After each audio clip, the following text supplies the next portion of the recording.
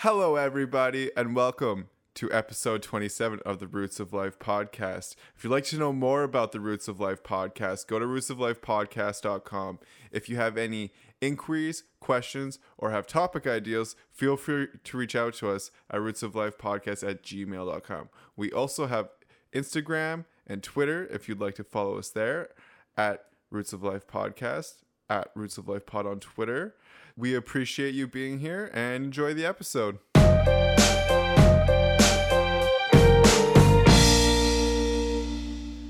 Hello, everybody, and welcome to episode 27 of the Roots of Life podcast. I am Taylor. I am one half of the hosts on the Roots of Life podcast, joined by He Only Does Everything, James Fitzgerald. Hello, everyone, and welcome to the 27th episode.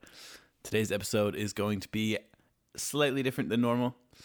We haven't completely planned everything out. This episode is for Taylor to explain how everything went in his Vipassana retreat.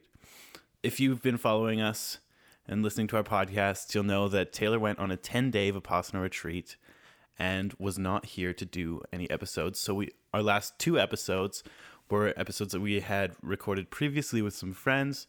One with Imtiaz Taj, talking about his journey through life, how he came from Pakistan, immigrated to the United States, and then immigrated to Canada as well. And another one with our friend John that came out last week, where Taylor and him have a lengthy conversation. So today, Taylor, how was your Vipassana retreat? It was good. I have a pickle with the word retreat because it's well, I mean, this is just me, like, kind of being silly, but it's not like you're going there for a vacation. And when I hear the word retreat, like, that's what I think about. I relate retreat to vacation. Like, you know, when you go to a retreat in Mexico. You kind of retreat from life. Yes. Yeah. So this is sort of a retreat from life, I guess. But at the same time, you're there to focus and to do a lot of hard work. Honestly, that's not how I envisioned it. So I would love to hear more. Okay, well, so first of all, it's 10 days, and this is a course taught by a man, S.N. Goenka, who is now passed away, but he is credited with kind of bringing the Vipassana meditation technique to Western civilization from India and Burma back in the early 1900s. Okay. So, like... I'm sorry, what was his name again? I don't know his first name. His first initials are S and N, and then his last name is Goenka. S.N. Goenka. Yeah, it's like Goenka. He's a very fascinating gentleman. He's actually so comical. There was what they call a discourse, and it was at the end of every day, you would watch an hour video in the meditation hall with everybody, and it was basically him talking, giving you, like, he would do, I don't know, summarize the day and what you learned that day and some of the philosophies behind it and everything that kind of surrounds what you were learning that day. And man, is he ever funny. He just like old man jokes, you know, because he was quite old. I think when those videos were recorded in 1991, he was probably 70 or 80 years old. Oh wow! So yeah, but he just had really funny jokes, and in his kind of Indian accent and his old man jokes, they were actually really entertaining to listen to, and he was really entertaining to listen to, and I actually really enjoyed that part of the course, sitting there listening to him talk and kind of giving you more background as into like why things are the way they are. Because one of the parts of the whole experience is silent meditation, keyword silent. So not just when you're meditating, but for the entire 10 days. So there's no talking. You take a vow of noble silence. And there's a lot of words that they use, and I can't remember a few of them, So there's multiple things that go into the vow of silence, which is there's obviously you don't talk. You're allowed to talk to the manager. There's a manager for the men and a manager for the women, and you converse with them if you have any it would be problems, I guess, in the material world, like if you needed a blanket or if you needed a certain whatever, I don't know, if there was no toilet paper in the bathroom or anything of that nature that's like a material thing, you would talk to the manager. And then there's certain times of the day when you get to go talk to the teacher, and that would be like the interview process where you would get to talk to them and ask them questions about the technique, if you didn't understand something, if you felt like you were falling behind, because every day is something new. They're expanding on the technique on a daily basis. And so if you're not following what happened the day before, or you feel like you're getting caught behind, then you can go converse with them and see if that, maybe you're where you're falling in terms of like what your Vipassana meditation is looking like at that moment. It might be okay to be like not understanding at that point, because you just might not be at the same spot in your practice as somebody else. So that's okay at times, but you get an opportunity to ask them questions if you need to. So it sounds like it's structured more like an actual course than your own kind of like meditation. Go and do that. Yeah, there is definitely a structure to it, and it's very, so I mean, basically I was waking up at 4 a.m. every day. Okay. Which for that's anybody that knows me is beyond heard of, me getting up at 4 a.m. I was concerned going there that I was not gonna be able to get up at 4 a.m. every day, and that I was just gonna fall behind, and that I was gonna sleep too much, and but first day, just like got up, did it, and then it was surprisingly easy after that. You are going to bed at 9 a.m. That's like nighttime. 9 a.m.? No, 9 p.m. Sorry. Okay. Yeah. I was like, 9 a.m.? That's a bit early. Yeah, no, 9. You're up for 5 hours. Yeah. That's it. So you wake up at 4, meditate from 4:30 to 6:30, eat from 6:30 to 8, meditate from 8 to 11. Oh my God. Eat from 11 to 12. Now, this is lunch, 11 from 12, but lunch is really dinner in kind of how you think of it. Like, it's not a sandwich or anything. Yeah. It's a full-blown meal, and it's your last meal. Oh, wow. At 11 a.m. in the morning. and then you get... So just like, wow, okay. Yeah, it's extreme. I mean, it seems weird, but... I feel like it makes sense, though, because I feel like by the end you'd be like, okay, I don't need any more calories for my sleep, so... Yeah, and then you get a tea break at 5 p.m. And then if you can have some fruit. Okay. And so because like you eat an hour and a half after you get up, and then you eat again at 11, and then you get fruit at 5. So then the fruit kind of holds you over until 9 o'clock, and then you just kind of go to bed. And it makes sense because you eat at 6:30 when the sun comes up. Like you eat, it kind of goes in. They don't reference the circadian clock and rhythm, but that's what I related to. And just with intermittent fasting, right? Because really you're only eating 5 hours out of the day. If you don't have the fruit in the evening, then you're only eating between 6:30 and 11:30, really. And so you're eating 5 hours of the day, and you're intermittent fasting for 19 hours of the day. And then your last meal, like you're eating when the sun comes up, and then you're not eating when the sun's down. So that was how I looked at it anyways. I don't think that that's how I thought of it when you started explaining it too. Yeah. I thought that might be why they were doing it. Yeah, I don't think it necessarily is why they do it, but I'm sure that was the thing, is they explain to you that they have their reasons for doing everything. Mm-hmm. And there's people who decided to not oblige by a lot of those. I had roommates who were writing, they had pens, and one guy, man, craziest thing though, one of my roommates, there was 4 of us in a room. Okay. Wow. Yeah. And the one guy had insane night terrors. Not even nightmares, night terrors. So like he was like up screaming in the middle of the night, or? Exactly. he Yeah. would be laying there and all of a sudden like he'd be screaming at the top of his lungs. Yeah, I know a few people that have had those, and they're crazy. They tell, like, it was in class a couple times. They would talk about the night terrors and what they go through, and it sounds ridiculous. Like, you actually just like scream, and like it's like real life. You feel like you're being murdered, kind of thing. Like in some of these dreams, it's just crazy. Yeah, and this guy he liked to write as well. Like he was a drawer, and so he had a little sketchbook. I kind of looked at him and just thought to myself, do you know you're not supposed to be doing this, or do you not care?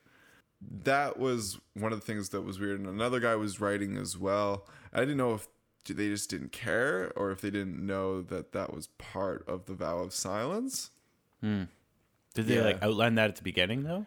They do, but it'd be pretty easy to kind of miss it. Yeah, like it's in the application and it's in, I think, in some of the pamphlets that you can get and everything. But I could easily see somebody not wanting to read all of that information and then just skipping through it and then, just kind of not obliging by it. Yeah. Yeah.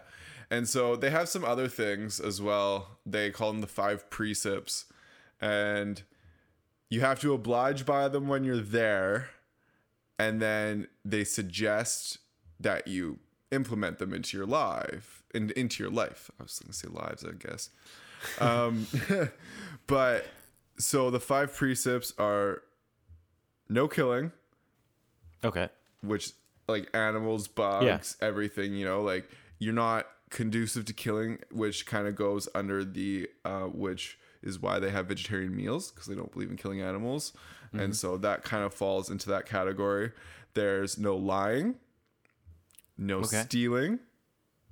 Okay, so far I like these. Yeah, they're pretty straightforward, and unless you're a piece of shit, they're pretty easy to oblige by.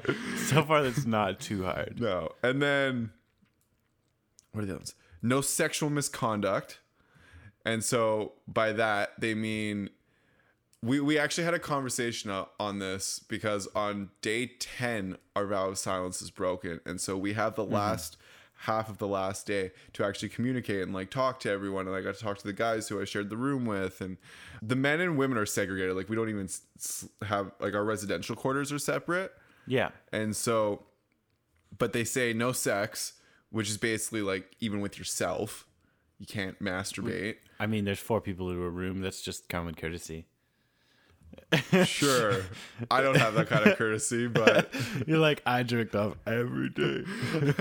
I wanted to, man. There was days where I was like, damn it, I'm really thinking about it, but then you just have to kind of shut it off. And but one of the guys said that he asked a teacher about it, and the teacher said that one of the phrases that they use is "may all beings be happy," and it's really outside of the technique is that bringing balance into your own life is one of the purposes of meditating, and over time you learn to have love and compassion for other people. And so they say that sexual misconduct, obviously, sexual assault, rape, things of that nature, and then there's also the idea that you have one monogamous partner, not because of the fact that they think sleeping with other people is wrong or immoral, but the idea is that when more than 2 people get involved into that kind of situation, there's too much drama, there's too much ego, and then you're likely bringing unwanted attention into unwanted part of your lives, and it promotes imbalance. I mean, it's shown, if you really think about it, when has there ever been, I mean, yes, we've talked about polyamory before, but it's not a practice that gets implemented very successfully on the majority basis. Yeah. And so usually if you have more than one partner, someone's getting hurt, and that goes against the practice of showing love and compassion to all your fellow humans and to all other living beings. That's fair. Okay. Yeah. And then I can't remember the 4th one or the 5th one. No lying, no stealing, no killing, no sexual misconduct. I can't remember. But there's a 5th one. Okay. Yeah. Love everything, love all. Yeah, something like that probably. It's good though. So I wanted to talk a little bit more about the meditation side of it, because this was the stuff that kind of really stuck with me, and it was actually quite fascinating the way that it got explained to me. And so I'm just going to kind of get into some interesting stuff here. So the first 3 days you learn what is Anapana breathing. It's Okay. a form of a breathing technique where you start by observing from like the top of your nasal cavity down to, say, the upper lip area, and you observe the breathing, and as you breathe through your nose, you'll feel the air like hit your nostril, and you'll feel the air hit your lip. That's how I start all my meditation. Yeah, and then on day 2, they get you to decrease that size that you're observing down to like the tip of your nostril and the upper lip. And then on day 3, they get you to decrease the size again to just your upper lip. And then what they do is they get you to stop focusing on the breathing, and you'll observe the upper lip, just above the upper lip, I guess, and you'll notice these little sensations on your body. And then on day 4, you learn Vipassana, the actual Vipassana technique. And what you do is you start scanning your body, and because you've like sharpened your mind to focus on this little area above your lip, and then you'll start noticing these sensations, is that we have these sensations on every part of our body all the time, 24/7.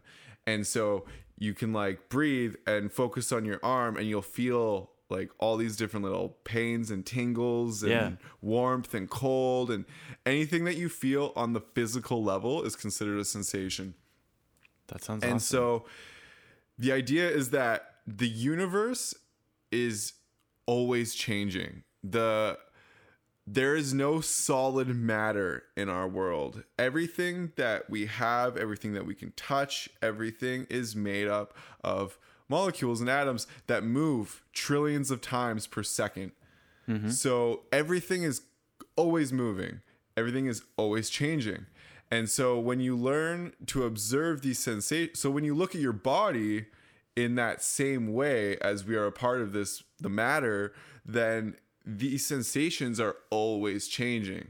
And so when you learn to observe these changes on your body, you're beginning to connect the mind and matter, the physical and the mental. You're breaking down that wall, and what happens is through the meditation you have what is called sankharas, and sankharas are basically, I guess, I don't know how to explain a sankhara. It's like the idea, you know, how we store stress, we store emotions inside of us. So it's like every experience generates a sankhara, and then it goes inside you. And so like day 1 of Vipassana, I was nearly in tears. I was like crying almost. I felt it like welling up inside me, because you have to try, and they have what they call the sitting of strong determination, and it's just the idea of that it's an hour long. You have to get a comfortable position and then not move, right? Because when something happens, like if you sit in one spot for long enough and then, you know, your back hurts or whatever, then you're automatic. You've trained your mind from the time you were a kid to react to it in terms of like stretch out your back and ease the pain, right? So you get a comfortable position and then you sit there for the entire hour without moving.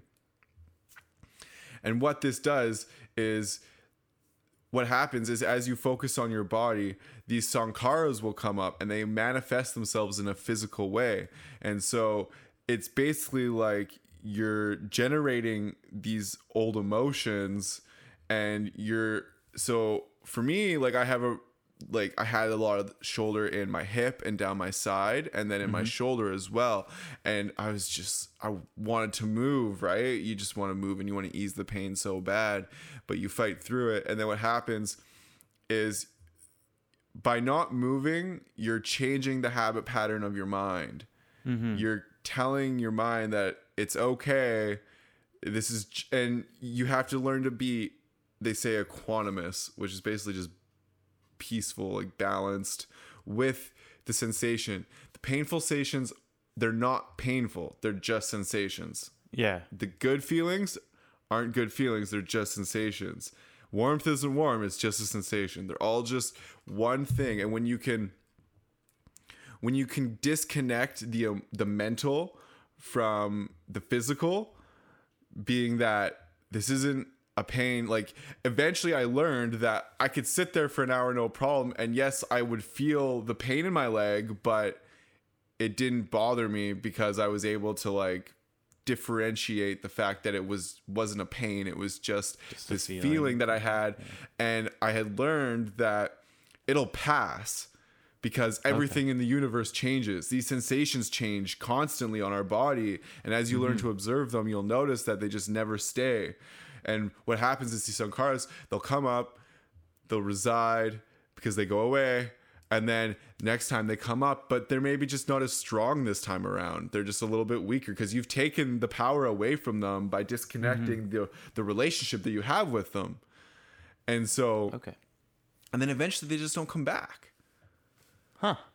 Yeah. It's this like really fascinating idea. And can you explain a little bit more like the sankharas and like what it is when they come up? Is it just like you're re-feeling like the emotions of a past event, or?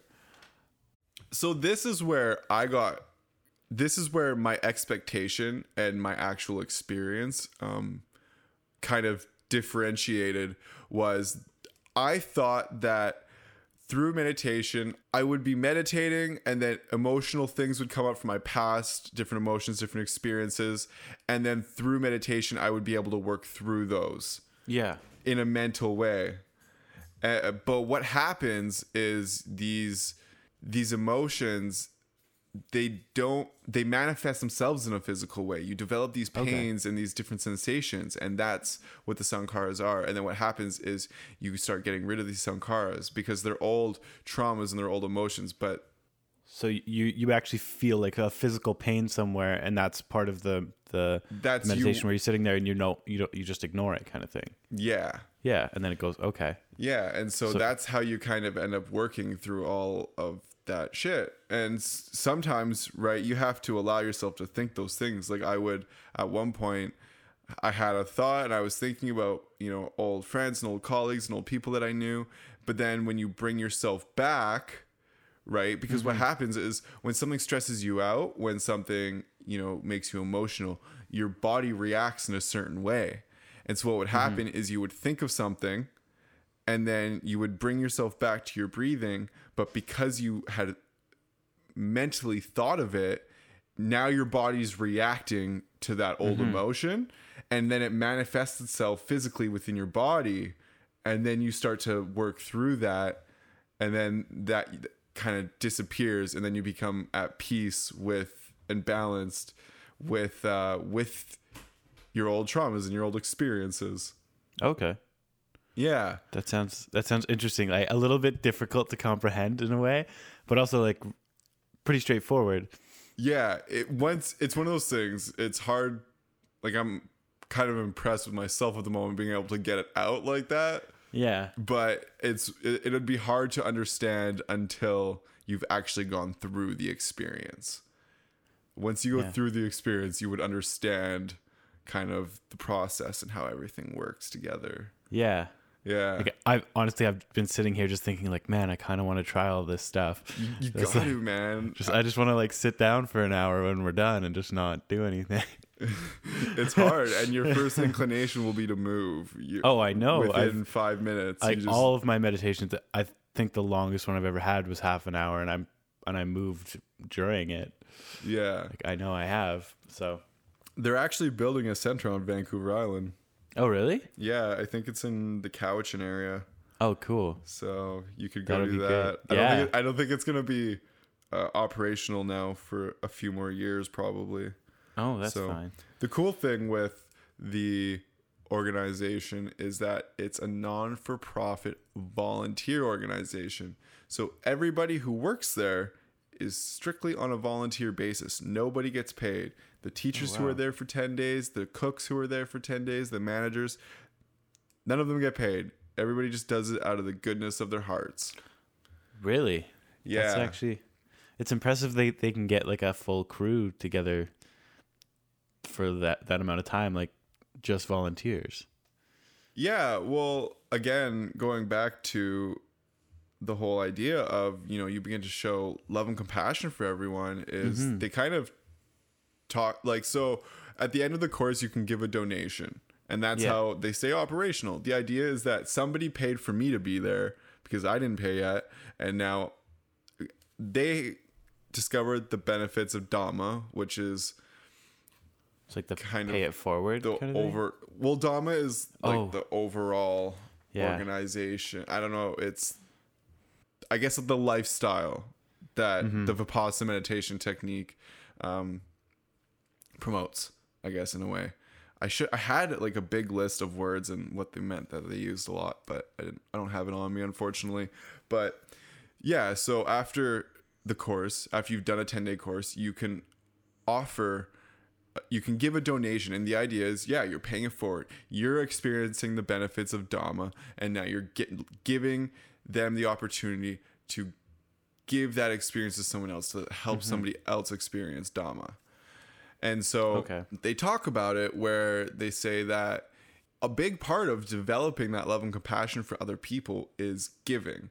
And, whether that's giving your time, giving your money, they say, giving your time will always be, you'll receive more inwards, like you'll receive more for yourself if you give your time than if you give your money, because you'll get that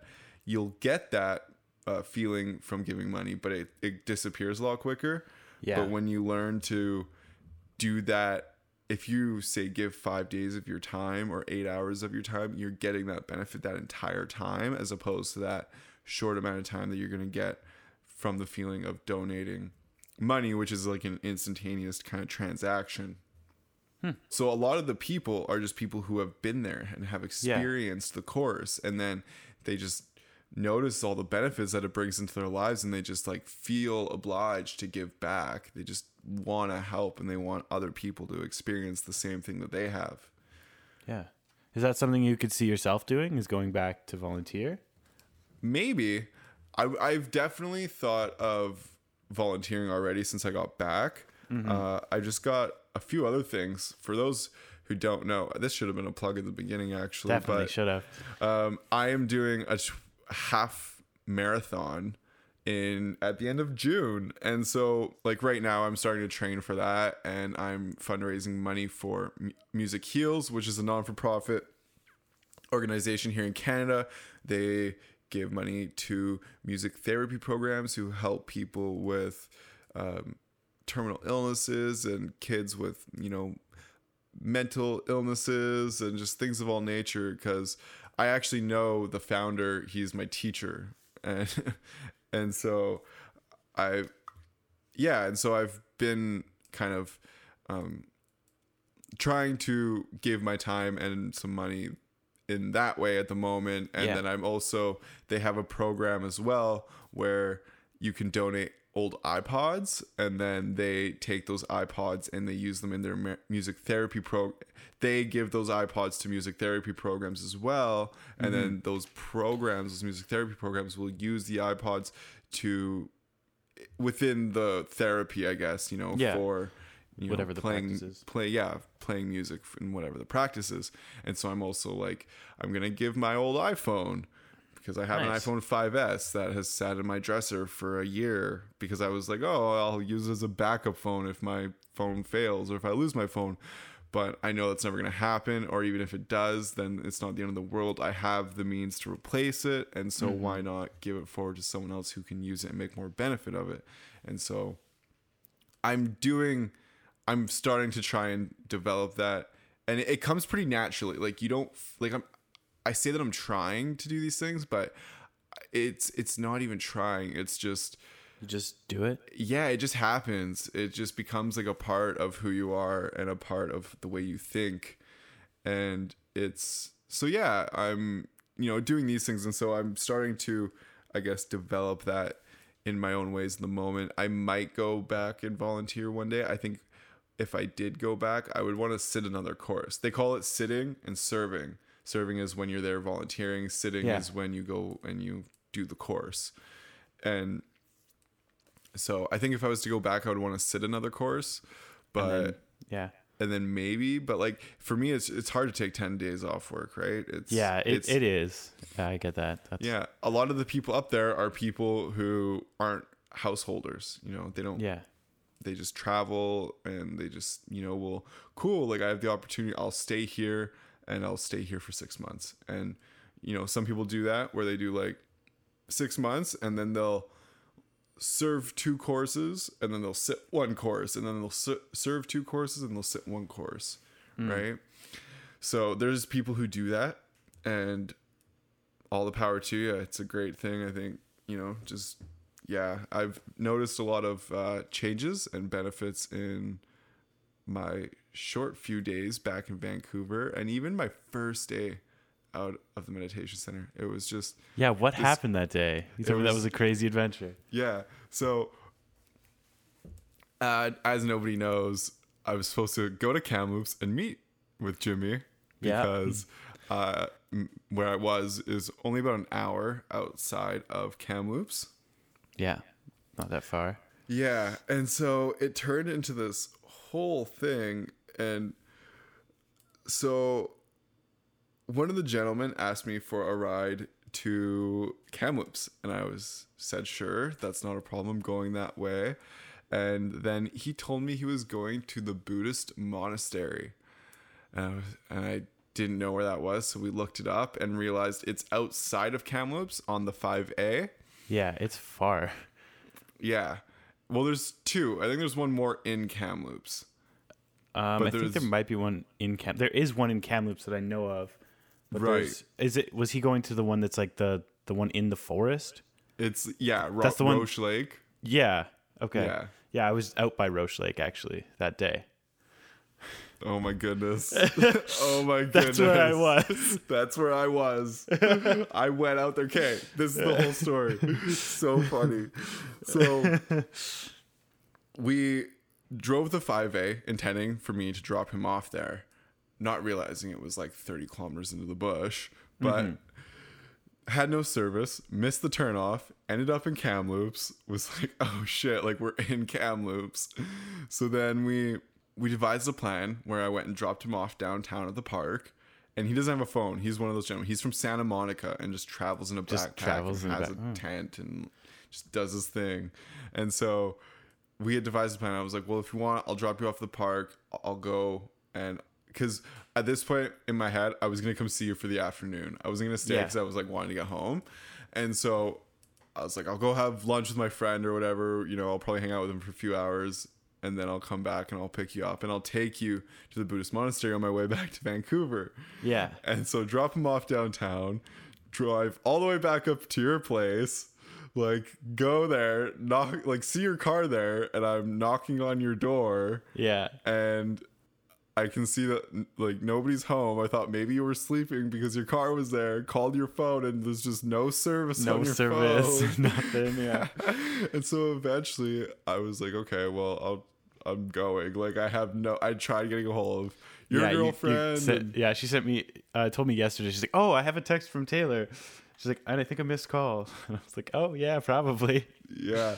So I had exhausted all my means and tried, and then eventually was like, well, I gotta get back to Vancouver eventually, so I'm just gonna say screw it and go home. And then went down to the park to get Mark, was the fellow's name, and he was not there, but I had his backpack, so I couldn't even leave. Just leave. Yeah. And so ended up going to the Save-On. Like I figured I'd go get some food from Save-On, and then maybe walk back. And this had started happening multiple times, and it's actually really incredible because it makes you realize the power of your own mind. Is I was manifesting a lot of things with my thoughts. Okay. Which sounds really crazy, but it does until you explain it, I'm sure. Yeah, and I'm sure some of it is totally chance, but it doesn't feel like it when you keep thinking things and then it just happens. And so first example of me doing it is when after day 4 of the Vipassana, I could not sleep. Like, I'm the type of person, I hit the pillow, I'm out cold, 8 hours, boom, no problem.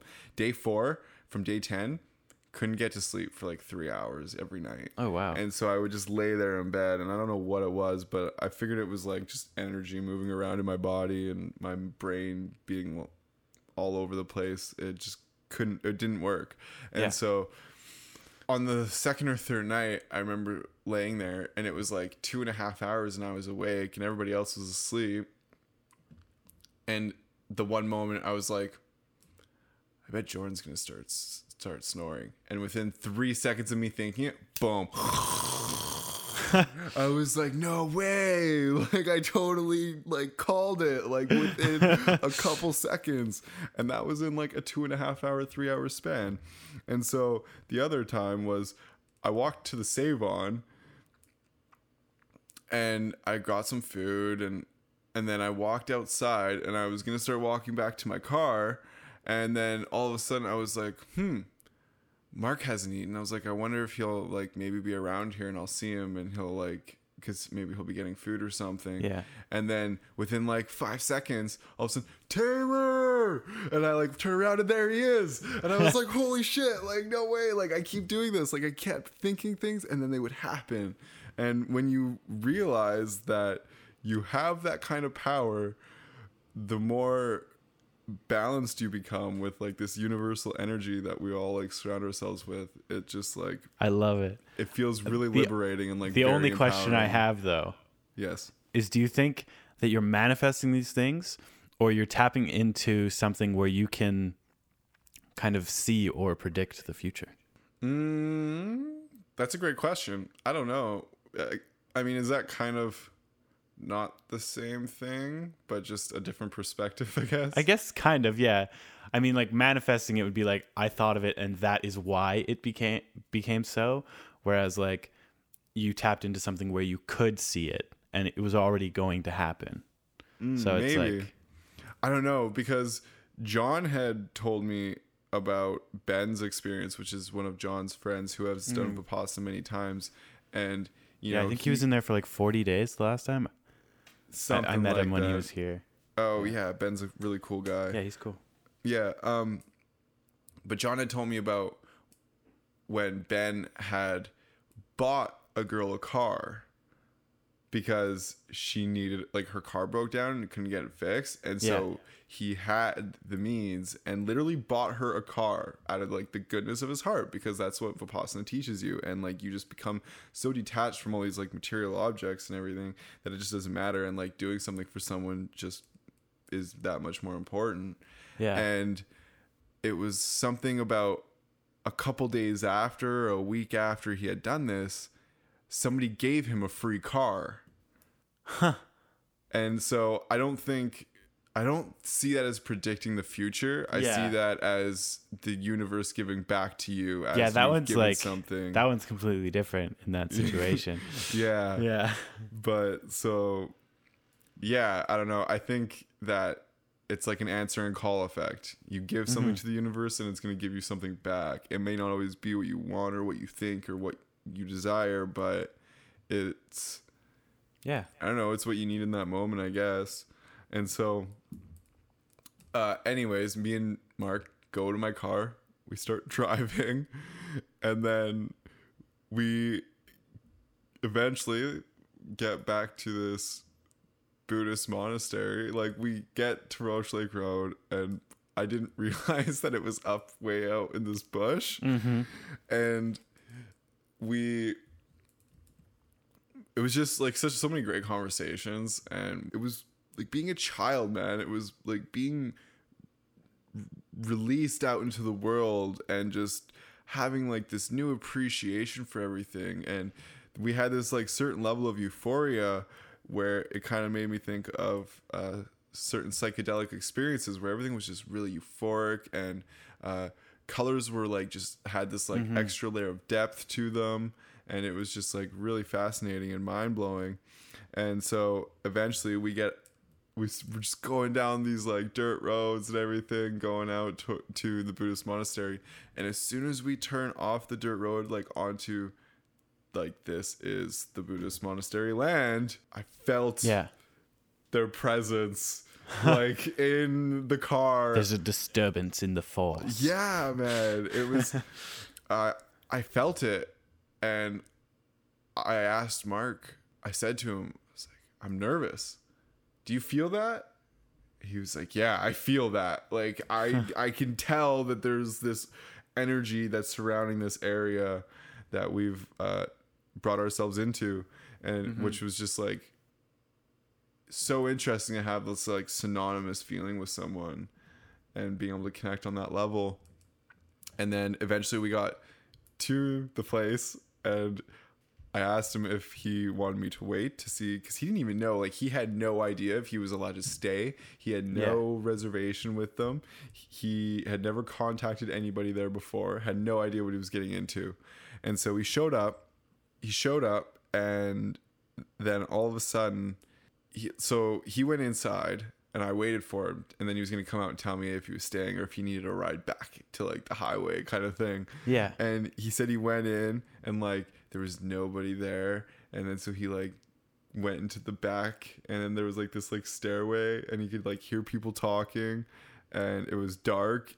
It was like this dark, narrow staircase, and he went down the stairs, and all of a sudden he like walked in, and there was these people talking, and he said hi to them, and then they were super shocked because they weren't expecting anybody to show up today. Yeah. And he explained the whole journey to them, and they like said how it's against their rules to accept anybody without a reservation, but they were so impressed with his journey out there and his attempt to like make it there that they like managed to let him stay. Oh wow. Yeah. And then he basically came out, and like I had this big goodbye with this friend that I had like just met, but like went on this giant journey with out in the city, and like it just felt like a bird, like just learning to fly again and just exploring. And it was just really fascinating. And then I got to go drive back to Vancouver for like 4 hours and just kind of meditate and observe the world. And it was beautiful. And yeah, it was a really, really amazing experience. Yeah. So my side of what happened that day was I knew Taylor was going to be here, but I thought he was going to be here in the afternoon. So I was like, okay, I can go camping, be home by noon. And then I get out of the Roche Lake area, which is exactly where he went, strangely enough. And I had no idea where I was going because we went with some friends, and they just like loaded us up in the truck and drove. But then I just get back into cell service, and I saw that I had like missed calls, texts, Facebook messages, like everything from Taylor, any way he could contact me. I think there was even a Snapchat, just like everything. And I was like, oh shit. So I started to message him, and he's like, oh, I've already left. I was like, okay, well, we'll talk later. But it was just super funny that that's actually where you went to. Yeah, man, that was a hell of a day, and I'm just so grateful for the experience. You're saying though that there was like a presence or like a feeling of energy when you went to the Buddhist temple? Yeah, man. I can't define it as anything good or bad. Like it was it was a balanced energy that I was able to like connect with. That's cool. Yeah, I was just able to recognize it. Wow. Yeah, I know a friend of mine previously had mentioned that Kamloops is actually home to the center of the universe.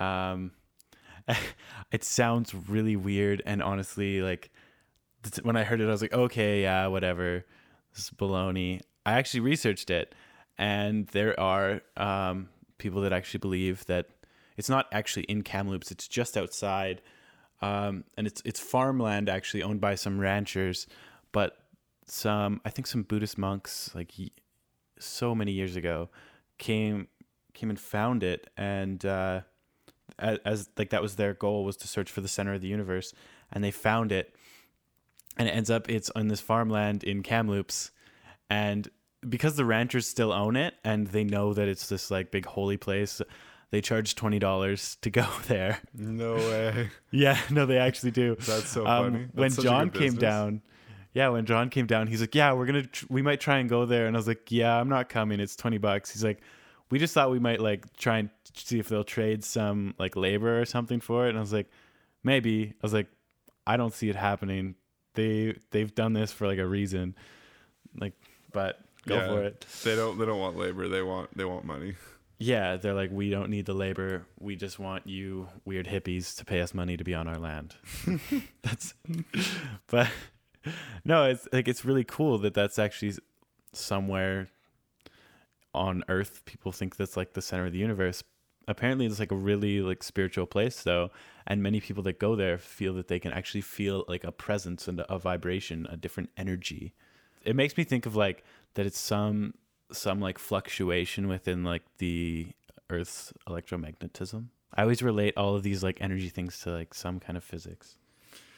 Yeah, that was one of the cool parts about Vipassana was that for everything that seemed super weird and crazy, like they had a scientific reason kind of to back it. Okay. Like whether it be really scientific or just like kind of an idea that was really easy to relate to. Yeah. So it didn't make everything seem super far-fetched, you know? Yeah. I think that's why I was able to kind of, break it down into certain things.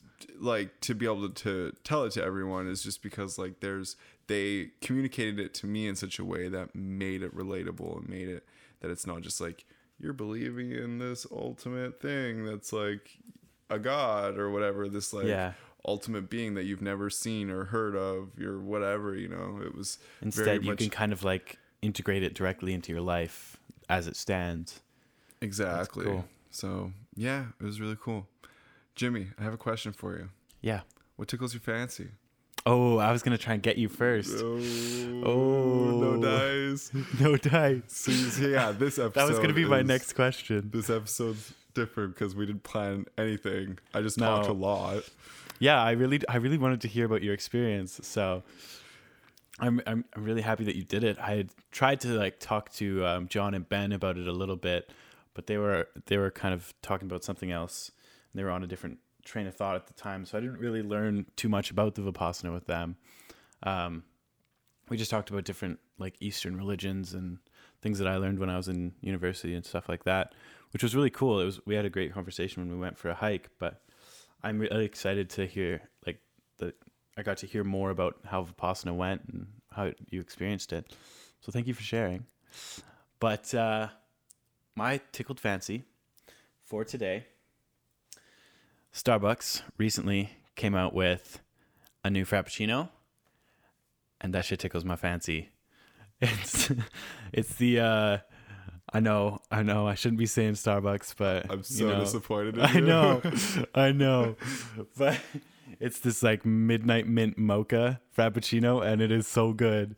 Damn, that sounds really good. Chocolate mint mocha deliciousness, and I can't get enough.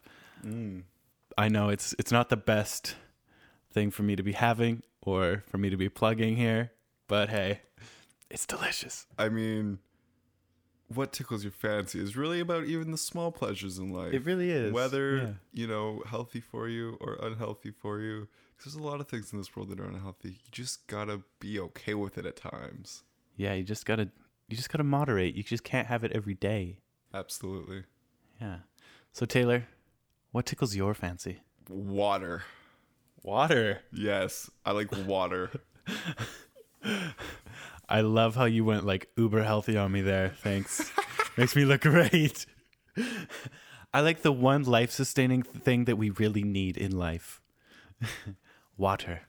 Thank you, everybody, for joining us here today on the Roots of Life podcast. I am going to share a link in the description if you would like to know more about Vipassana meditation, or you would like to, if you would even like to ask me any questions about doing a 10-day course, feel free to reach out to me and I can point you in the direction. There are centers all over the world, everywhere. So even if you think there's one not near you, there's probably one at least a couple hours from your house or wherever you live. So somewhere close by. Yeah, I had to go. It's about 2.5 hours from where I live. Yeah. So yeah, and it's only growing more and more in Western world. So if you live in the West, then you're probably going to be able to find one.